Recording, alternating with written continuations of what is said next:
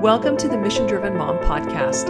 This podcast is for moms just like you who want to learn how to glorify God through finding and embracing true principles, discovering and developing your greatest gifts, and using them to serve your family and community.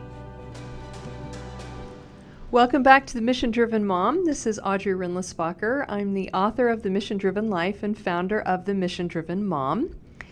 Just a quick reminder that our 20% off sale for the MDM celebration, Mothers of Vision, is ending Wednesday at midnight. And that brings the price down to under $40, I'm pretty sure. So pretty cheap for an entire day. You'll be in small mentoring pods of under 20 women in your group, mentored by some stellar women I've been training.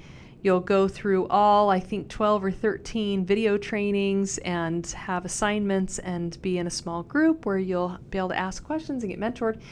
So you will walk away with a pretty stellar action plan. And for that same discount, you can add mentoring on if you'd like. But that sale is going to come to an end. So wanted to make sure you were all aware and could capture that sale. It's September 26th, this Saturday. And we will be going all day, so it will be a phenomenal experience to create a vision for yourself and for your family and for your life, maybe for your homeschool this year. Some moms have wanted to do that, so grab a hold of that sale.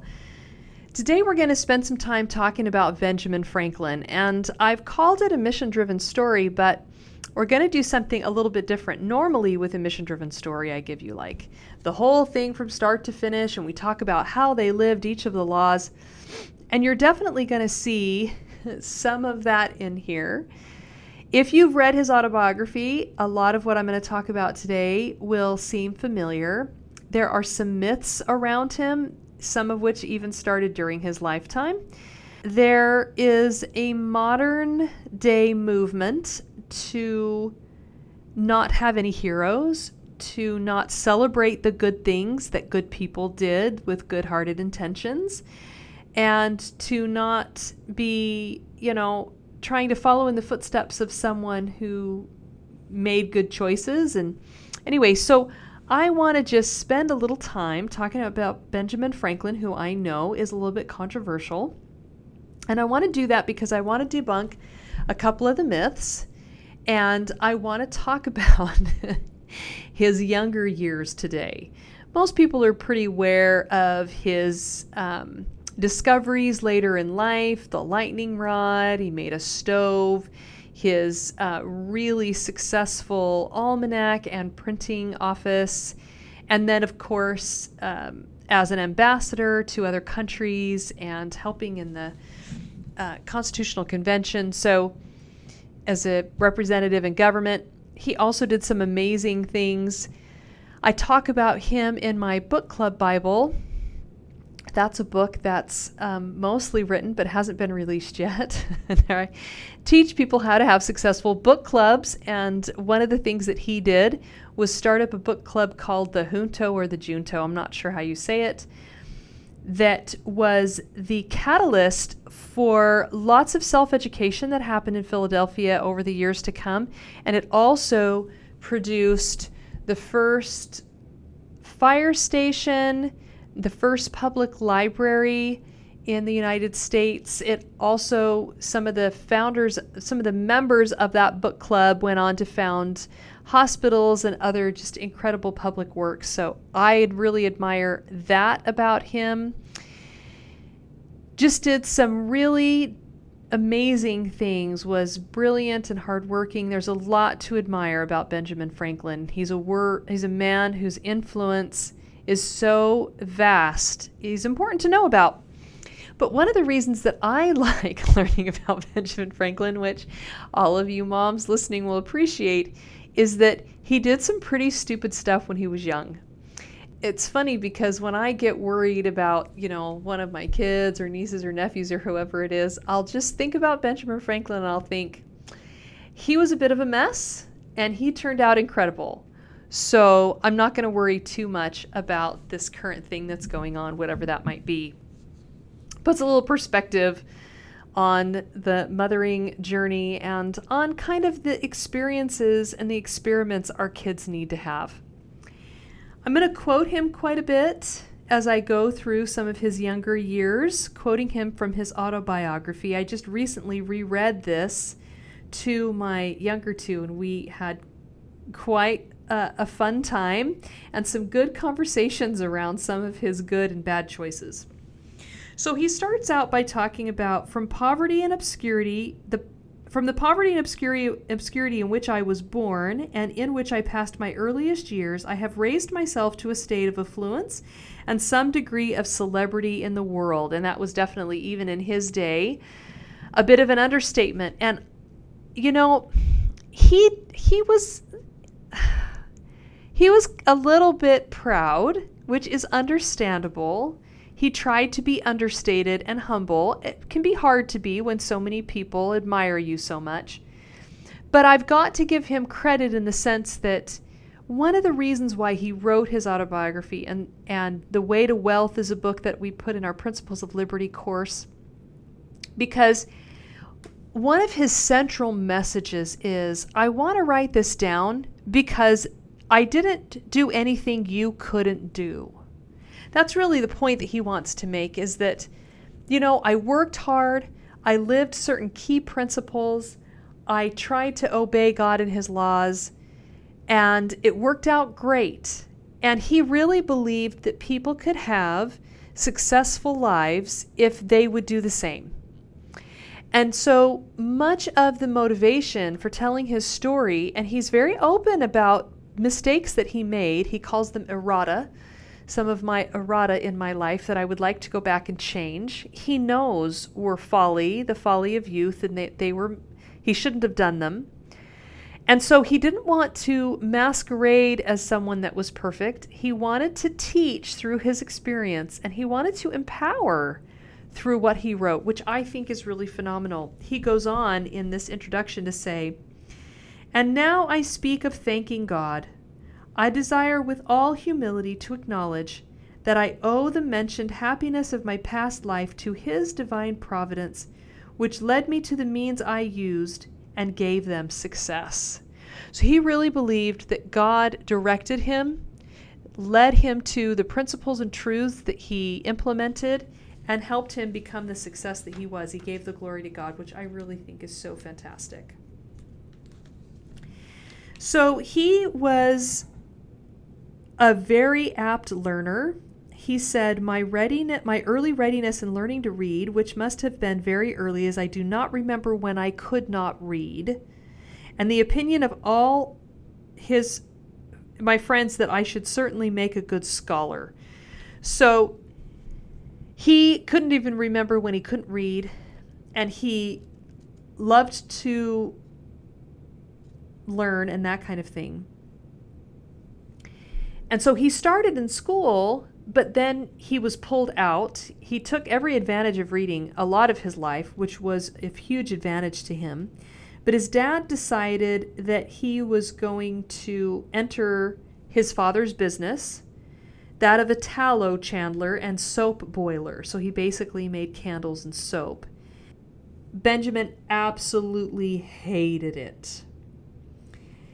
And so he makes his opinions very loudly known, and his father is like, what in the world am I going to do with this kid? He doesn't want to. He just figured, I'll teach him how to do what I do, and he'll be able to make a decent living and provide for his family. That's not how it worked out.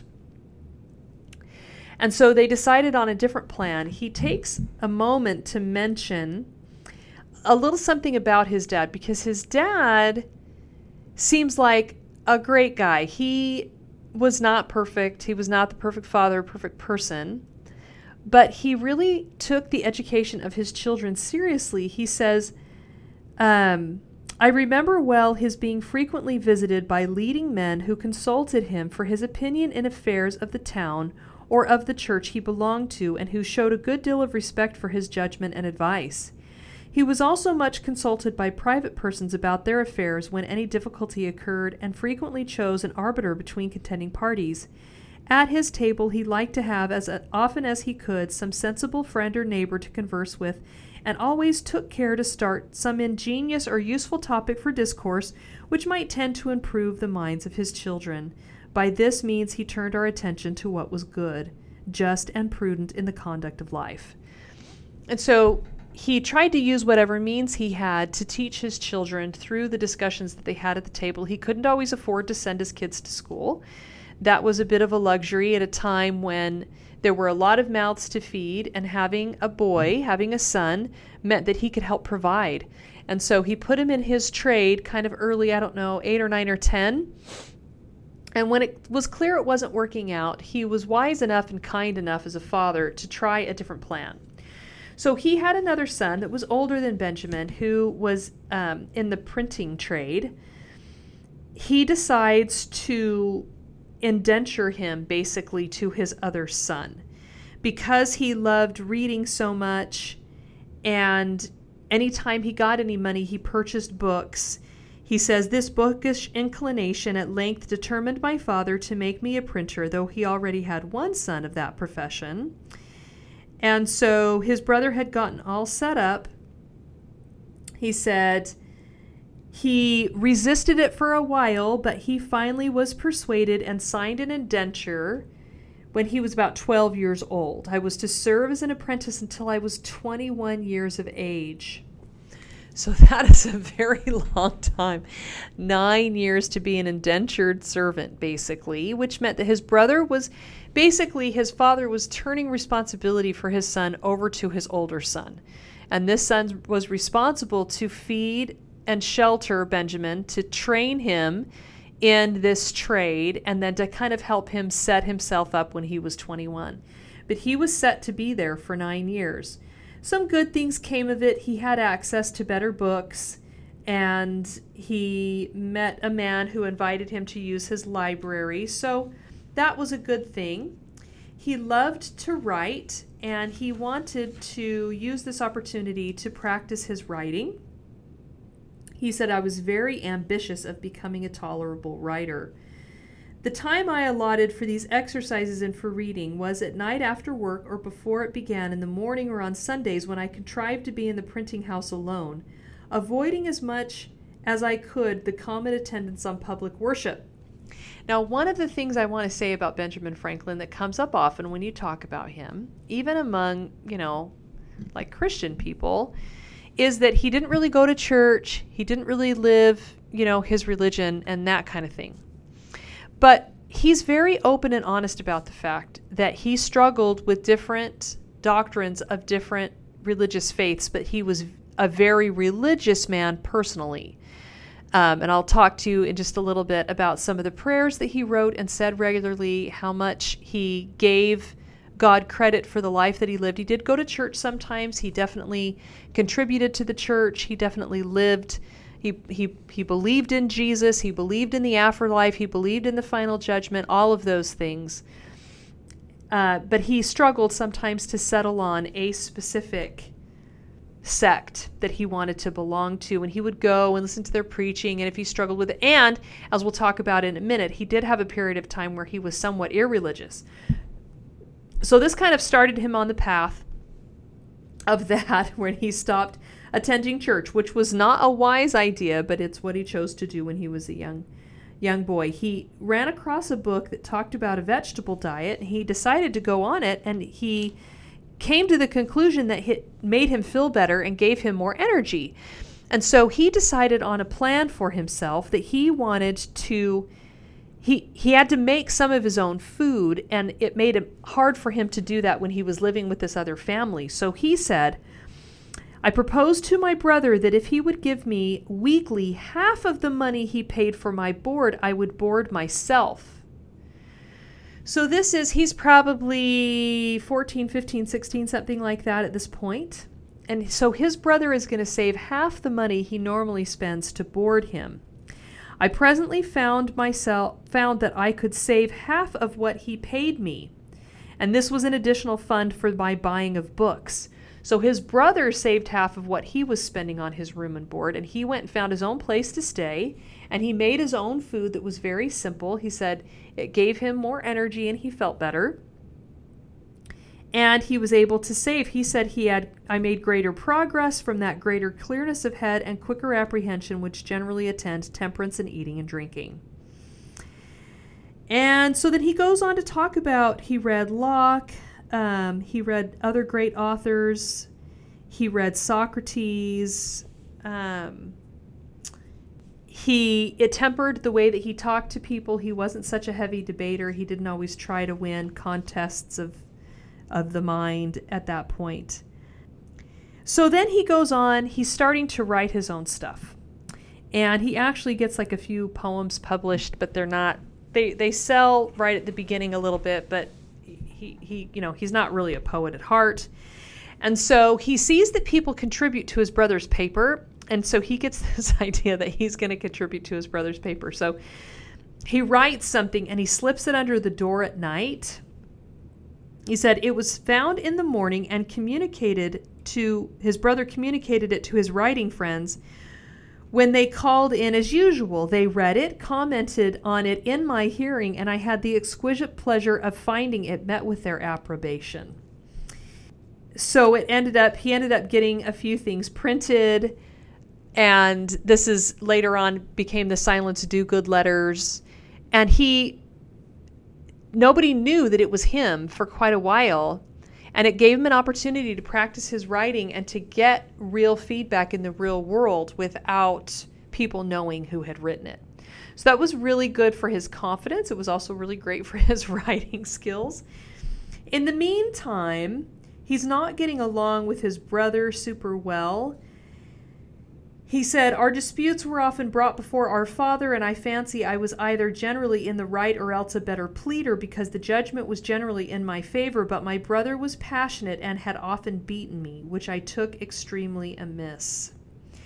So this is going on, that he's not getting along with his brother. His brother doesn't know that he's getting stuff printed in the paper, and his brother beats him when he gets really mad, and he hates it. So in the meantime, his brother prints something that doesn't go over well with the local governmental officials. So they actually arrest him, and they tell him that he can't run his paper anymore.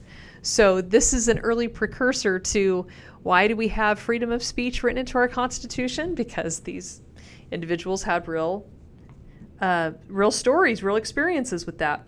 So he gets out, they tell him, okay, the order of the House is James Franklin should no longer print the paper called the New England Courant. So he doesn't want to give up his livelihood. He doesn't want to give up his paper. It already has a reputation. So they contrive this plan, which works out in Ben's favor, but not in James's. So they decide that they're going to print the paper under the name of Benjamin Franklin. And the only way that they can do that is if Benjamin Franklin is no longer indentured. So they tear up his indenture papers, and then they make him sign new ones. Benjamin Franklin said they were to be kept private. A very flimsy scheme it was, but however, it was immediately executed, and the paper went on accordingly under my name for several months. So he says, the next thing I did, I consider a great error of my life, but he was very miserable with his brother. He was about 16 at this point. I mean, you can imagine 5 more years of this would seem miserable, especially when he's getting beaten. And so he decides to leave. Under the impressions of resentment for the blows his passion too often urged him to bestow on me, though he was otherwise not an ill-tempered man. Perhaps I was too saucy and provoking. And when he found out that he says at length, a fresh indifference arising between my brother and me, I took upon me to assert my freedom, presuming he would not venture to produce the new indentures. So he's smart enough to realize that his brother's new business is at stake, and he's not gonna show new indentures publicly, because then his paper's gonna get shut down again, and he might get in worse trouble because he put it under the name of someone that was indentured. So he realizes he has the upper hand. His brother goes around to all the printers in town and tells them that he's awful to work with and they shouldn't hire him. So now he's unhireable in Boston. So he decides, okay, well, I'm going to leave. And it's tough. You know, he walks all the way there. He doesn't have much money. It's a big trial, but he winds up in Philadelphia. He gets in with some printers there. He says that they don't really know what they're doing. He said these poor printers were ill-qualified for their business. But he hires on with one of them, and he actually kind of cleans things up and makes the paper better because he's learned his trade. He's really good at what he does at this point. I began now to have some acquaintance among the young people of the town that were lovers of reading, with whom I spent my evenings very pleasantly and gained money by my industry and frugality. No one knew where he was except for a childhood friend named Collins, who kept it secret, and they wrote back and forth, and he kept up on his family, but his family didn't know where he was. Sadly, he didn't tell them. In the meantime, Sir William Keith is the governor of the province, and of course at these times the governor was appointed by the King of England, and so he wasn't popularly elected, but he did try to please the people and work together with, the representatives. The governor takes a liking to Benjamin Franklin, and he starts meeting with him, having him come over to his house to dinner, and he's impressed with him. He reads some things that he's written, etc., etc. So now this Governor Keith says to Franklin, now, why don't you have your own paper? And Franklin's like, I don't know. That's a great idea. I should have my own paper. He says, you know what? This is what we're going to do. I'm going to help you get started up in business. Your dad, I'll recommend you to your dad. Your dad should really trust you. You should start up your own business. He made arrangements with the guy that he was working with. He said, the governor sent for me now and then to dine with him, which I considered a great honor, more particularly as he conversed with me in the most affable, familiar, and friendly manner imaginable. So then the governor gives him a letter, and he says, take this home to your dad. It's very flattering. It says that he's, just a well-adjusted young man. He's very mature. He should be set up in business. And part of this is motivated by the fact that they don't have a good paper in Philadelphia. Really, the reason the governor is doing this is because if he can take Benjamin Franklin into his good graces, and they can become good friends, and he can help Benjamin Franklin get started in the printing business, then he can have influence over him. And Benjamin Franklin will write nice things about him and support his measures and support the things that he proposes. And Benjamin Franklin's just too young to see that he's being used in this way. He just knows that he's very flattered and feels important to be invited to the governor. And so the governor writes this really flattering letter. Benjamin Franklin takes it home and surprises his family. Everyone's happy to see him except for his brother, not surprisingly. And he gives the letter to his dad and says, hey, the governor thinks this is a great idea. And his dad is pleased with his progress, pleased that he's friends with the governor. I mean, all of that is wonderful. But he thinks it over and he goes back to Franklin and he says, nope, I'm not going to do it. You're too young. He says, my father was clear in the impropriety of it and gave a flat denial. Then he wrote a civil letter to Sir William, thanking him for the patronage he had so kindly offered me and declining to assist me as yet in setting up. I being, in his opinion, too young to be trusted with the management of an undertaking so important, and for which the preparation required a considerable expenditure. He went on to tell his son that by steady industry and a prudent parsimony, I might save enough by the time I was 21 to set me up, and that if I came near the matter, he would help me out with the rest. So his father wants to support him and wants to help him succeed, but he believes that if he'll work for another few years and save most of the money himself, that he will have a much greater interest in it, that he will be more mature, and that if he can't come up with all the money, his dad will make up the difference. So, in retrospect, you can see the wisdom his father had because it doesn't go well from this point. So Benjamin Franklin is a conscientious young man. He's a good young man. People are concerned about him because he doesn't go to church. He's really flattered by the attention that he's getting in Philadelphia, and he just thinks that he can go ahead as planned with the governor's help.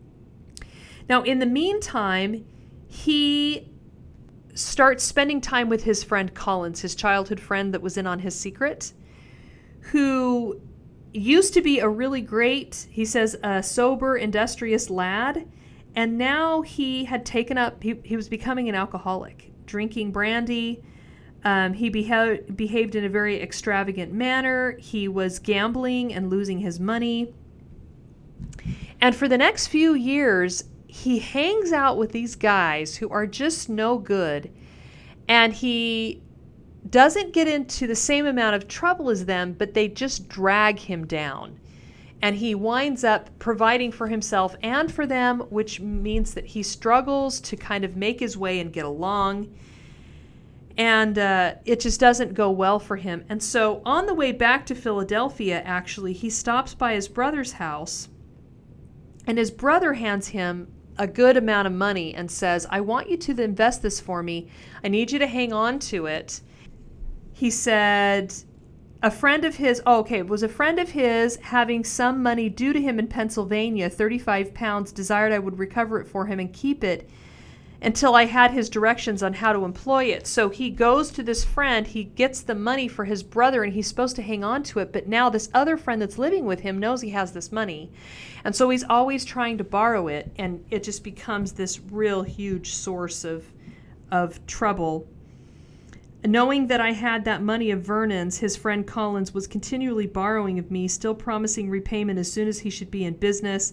His drinking continued, blah, blah, blah. He keeps borrowing from his brother's money. And now Franklin's getting really paranoid that his brother's going to show up and ask for the money, and he's not going to have it. So he's just, things are just keep getting worse for him. He goes back, and the governor, this is what the governor says, since he will not set you up, I will do it myself. Give me an inventory of the things necessary to be had from England, and I will send for them. You shall repay me when you are able. I'm resolved to have a good printer here, and I'm sure you must succeed. And then he says, this affair showed that my father was not much out of his judgment when he supposed me too young to engage in business of importance, because this governor, he doesn't really check his character. He doesn't really ask any other questions. He just knows he's a man of importance, and he's going to set him up. And so he says he's going to write all these letters for him to these businesses in England, and they're going to give him the stuff. And then when he gets back, he's just going to write what the governor, I guess, tells him to write or whatever. I don't know. Like, he hasn't thought that part through. And then he's going to pay him back as he can. So he thinks this is a great idea. He says, had it been known that I depended on the governor, probably some friend that knew him better would have advised me not to rely on him, as I afterwards heard it as his known character to be liberal of promises which he never meant to keep. So he didn't have a lot to offer in the way of things, and so he just made promises that he didn't keep. And he said if he had done any homework at all, he would have found that out, but he didn't. So he gets on this boat, and he waits for the letters to come. They're supposed to be sent to him. He waits and waits and waits. They never get to him, and so he gets on board and he asks the captain if the captain has any letters from the governor, and the captain says, they're all in a bag. I can't go through them. We'll look at them when we get to England. And Franklin just trusts that the letters are in there in that bag for all these people in England that are just going to give him this stuff on the governor's good credit or good word. It's just like, he just doesn't have nearly enough life experience to see all the problems in what he's getting into. In the meantime, before he left, he had gotten together with a group of friends who were kind of, Collins was one of them, and then he met a guy named Ralph. He says, and this is unfortunate, he says, the others were rather more lax in their principles of religion, particularly Ralph, who, as well as Collins, had been unsettled by me, for which they both made me suffer. So because he wasn't acting in a more moral manner, because he wasn't attached to a particular religion that he was striving to live, and he didn't have that moral code to guide him, he influenced these other young men to also not be moral, and he suffered along with them for their bad choices. So Collins had already been borrowing money from him like crazy and doing all kinds of stuff that actually gave Benjamin Franklin a worse reputation. And then Ralph, who was married and had a child, actually followed him to England. So he got on the boat with Franklin. And they went there together, and he found out later that this friend Ralph didn't like his wife's family, so he was just abandoning her to go to England, and he never intended to come home. It's like, these guys, I mean, even by today's standards, they're bad news. They're gambling and drinking and borrowing money and not doing anything useful. And this guy's married with a child, and he completely abandons them, and it gets worse. So they get to England. Franklin says, when we came to the Channel, the captain kept his word with me and gave me an opportunity of examining the bag for the governor's letters. I found none upon which my name was put under my care. So he goes to him and starts talking to the captain about it. I was surprised to find that the letters he had found were not the governor's letters. And after recollecting and comparing circumstances, I began to doubt his sincerity. So he had become friends with an older man on the ship whose name was Denham. And he found his friend after he didn't find any letters from the governor to him. And he opened the whole affair to him. And then this man let him in on the governor's character. No one who knew him had the smallest dependence on him, and he laughed at the idea of the governor's giving me a letter of credit, having, as he said, no credit to give. So he says, among the printers here, you will improve yourself, and when you return to America, you will set up to greater advantage. So he says, just make the most of the fact that you're in England, learn from these printers as well, and I guess you'll be a better printer. He later learned that this governor just wanted to please everybody and make everybody like him. And this need to have everybody like him is what led him to behave in this way. So he's in England. He says, Ralph and I were inseparable companions. He now let me know his intentions of remaining in London, and he borrowed occasionally of me to subsist while he was looking out for business. So, of course, Benjamin Franklin immediately gets work, but Ralph does not. But Ralph finds a new girlfriend. He says, he seemed quite to have forgotten his wife and child, and I by degrees my engagements with Miss Reed. So he had a girlfriend he'd left behind that he almost was engaged to. He only wrote her one letter. He said, to whom I never wrote more than one letter. He was in England for a year and a half, and he wrote her one letter. That was to let her know I was not likely soon to return. And this was another great error of my life I wish I could correct if I were to live it over again. And he said by our expenses, I was constantly kept unable to pay my passage. So he never, for a long time, couldn't save up enough to return to America because he just kept debting and just kept living beyond his means and loaning money to this friend Ralph all the time. And so Ralph gets in with this young woman, a milliner who had a shop. She had been genteelly bred, was sensible and lively, but she had a daughter, and I don't know what happened to her husband. Ralph read plays to her in the evenings, and they grew intimate. She took another lodging, and he followed in, and they lived together. So here he is, a married man with a child back in America, living with another woman and her child, and never making enough money, so borrowing all the time from Franklin, and this is the guy he's hanging out with all the time. And then he decides, okay, I'm going to go get a better job, and then we'll have more money, and I can actually take care of this new woman that I want to be with. And when he went to get the job, he didn't want his old reputation to follow him, so he told everyone his name was Benjamin Franklin, and then proceeded to kind of soil Franklin's reputation. And then, to make matters worse, while Ralph is off being a tutor, calling himself Benjamin Franklin, Franklin is back with this girlfriend of his, hanging out with her and kind of getting interested in her. She, in the meantime, has lost all her friends and business because of Ralph, and was often in distresses and used to send for Franklin and borrow what he could spare to her. And so Franklin's basically taking care of his best friend's girlfriend. And he says, I grew fond of her company, and being at this time under no religious restraint, And this is really such a key point here is maybe he prayed at this time. Maybe he didn't do anything religious at all. He came to see what a huge error that was and how it was messing up his life not to have any relationship with God in his life. So he returned to those activities later. But he says, I attempted familiarities with her, which she repulsed with a proper resentment. So he wanted to get into a relationship with her. She gets mad. She writes to Ralph, and then Ralph is mad. And then Ralph writes back to Franklin and says, hey, because you came on to my girlfriend, even though I'm a married man, that gives me I'm writing off all the debt I have to you. I don't owe you any debt anymore. I don't owe you any money. It's like, the whole thing is so dumb. They're like 19 and 20 at this point, off in some foreign country with no oversight and just making all kinds of awful decisions. So now he doesn't have any friends, and he's lost a whole bunch of his money. So he kind of tries to pick himself up by the bootstraps, and he has to pay back Ralph's debts because he's not going to pay him back. And he finally winds up being able to save up the money, and he works with Denham. Denham finally comes and makes a proposal to him. Denham still likes him and trusts him and says, why don't you go back with me and be in business with me?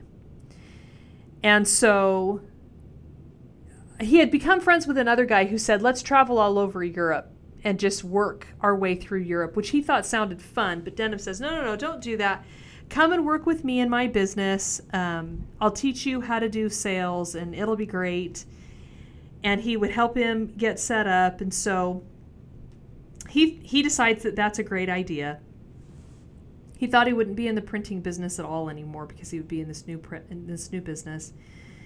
And he finally saves enough money, goes back to England, works with Denham, and eventually gets set up in business again.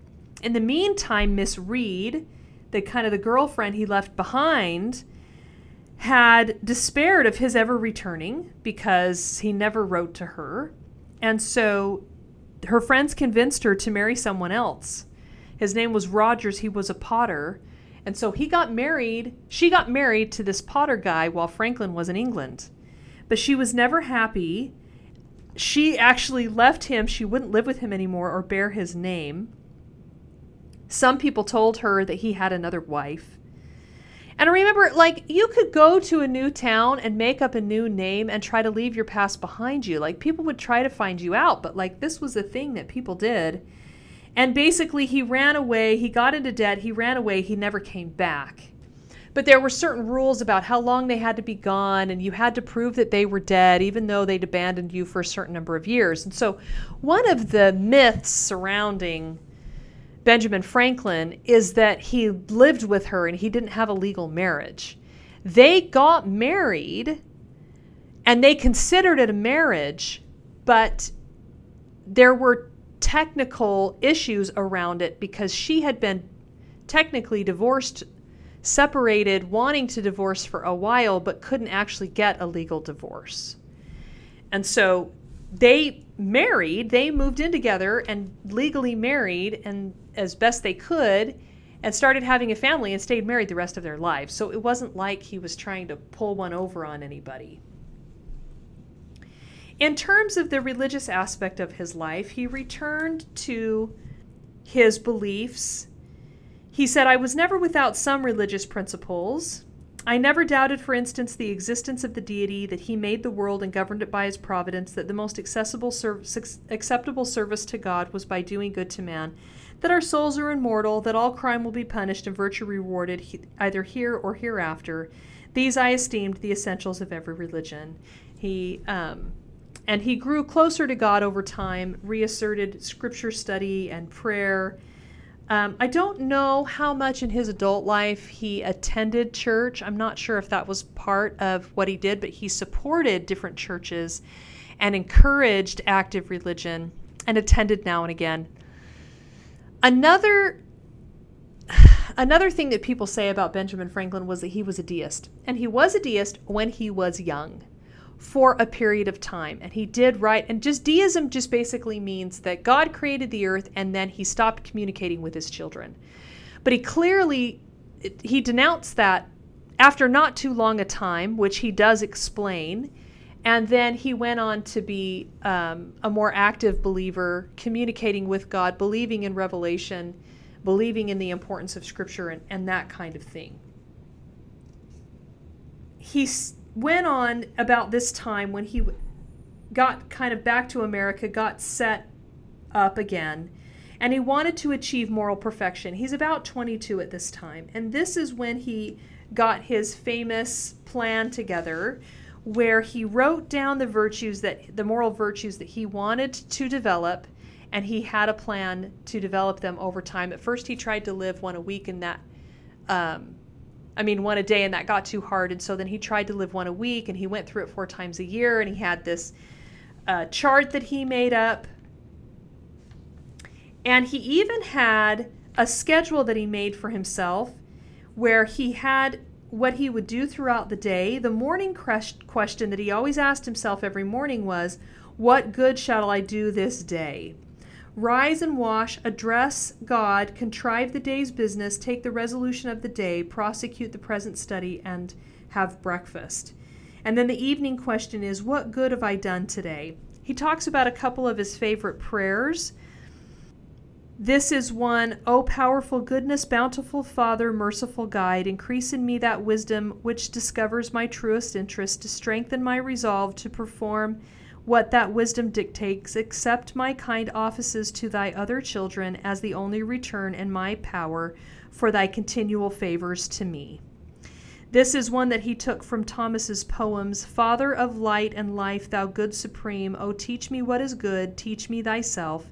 Save me from folly, vanity, and vice, from every low pursuit, and fill my soul with knowledge, conscious peace, and virtue pure, sacred, substantial, never fading bliss. So he had these prayers that he said. It's really cool. And then these are the moral virtues that he attempted to live. And he talked about the essentials for every religion, that every religion ought to believe in. I'll tell you these basics of religion, and then I'll give you his virtues to finish up. There is one God who made all things, that he governs the world by his providence, so that is not a deist belief, that he ought to be worshipped by adoration, prayer, and thanksgiving. The most acceptable service to God is in doing good to man. The soul is immortal, and God will certainly reward virtue and punish vice here or hereafter. So those were some of his basic, fundamental, guiding religious principles that he always adhered to and taught. Here's the moral virtues that he tried to live by and make part of his character. Temperance. Eat not to dullness, drink not to elevation. Silence. Speak not but what may benefit others or yourself. Avoid trifling conversation. 3. Order. Let all your things have their places. Let each part of your business have its time. 4. Resolution. Resolve to perform what you ought. Perform without fail what you resolve. 5. Frugality. Make no expense but to do good to others or yourself. Waste nothing. 6. Industry. Lose no time. Be always employed in something useful. Cut off all unnecessary actions. 7. Sincerity. Use no hurtful deceit. Think innocently and justly, and if you speak, speak accordingly. 8. Justice. Wrong none by doing injuries or omitting the benefits that are your duty. 9. Moderation. Avoid extremes. Forbear resenting injuries so much as you think they deserve. 10. Cleanliness. Tolerate no uncleanness in body, clothes, or habitation. 11. Tranquility. Be not disturbed at trifles or at accidents common or unavoidable. 12. Chastity. Rarely use venery but for health or offspring, never to dullness, weakness, or the injury of your own or another's peace or reputation. And so another scandal around Benjamin Franklin is that he had a lot of illegitimate children, which isn't the case. In his day, he gave away several girls well, one in particular, maybe there were others, at her wedding and in the place of her father, so he always called her his daughter. There were other such instances where he kind of, called individuals his daughter or his son in public, and so people took that to mean the wrong thing. There's actually no evidence of that. He's portrayed, even in the most recent John Adams movie, as being very unfaithful to his wife, but chastity was one of his core moral virtues, and so I can't imagine that he was actually unfaithful to her.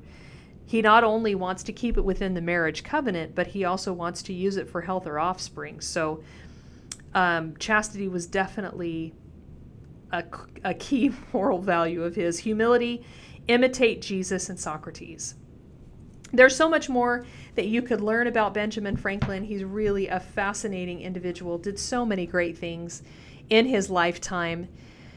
An individual worth learning about, worth thinking about. You can see that loving God became more and more important as he got older, that loving himself with his health practices, with the moral virtues he tried to adopt in tempering his character. He talks once about how he was very opinionated and would always tell people exactly what he thought, and it was difficult to change himself and to gain self-mastery. Self-mastery was a huge goal in his life. He definitely strove to love himself, definitely loving truth. He talked often of principles and moral codes and loving humanity. His education was vast. He understood many different worldviews, world religions. He supported many different sects and was very open-minded and broad-minded in his day for his opinions about supporting religion, even if it wasn't your chosen sect. So a good man, a mission-driven man, a man whose life in many ways is worth emulating, worth learning about. Don't be deceived by what modern thinkers and writers will always say about people in our history, because it's intentionally being distorted in order to move us further away from truth. So be careful with that. I hope you've enjoyed learning a little bit more about Benjamin Franklin's youth, and moms and dads, take hope that even when your kid is off in England hanging out with a guy who's abandoned his family, dating like crazy, and making moves on his best friend's girlfriend, there is still hope in the end that he can be a great statesman and do wonderful things in the world. I hope you enjoyed this podcast. If you've not gotten your copy of the audiobook, The Mission Driven Life, head over to themissiondrivenmom.com and grab your copy. And if you've not joined our Facebook group at the Mission Driven Mom Mastermind, please, we'd love to see you there and get to know you. We'll see you next time.